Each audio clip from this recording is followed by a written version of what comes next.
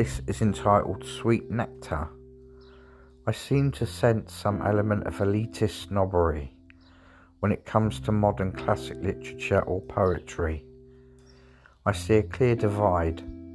I would argue disdain, but although some may see fit to complain, my view shall remain. Some like to compose a limerick, a couplet, or even a sonnet, whereas I enjoy rhymes that put bees in some bonnets. I'm fully aware, as I felt the glare, that some writers' proses get right up their noses. They loathe and despise and they curl up inside.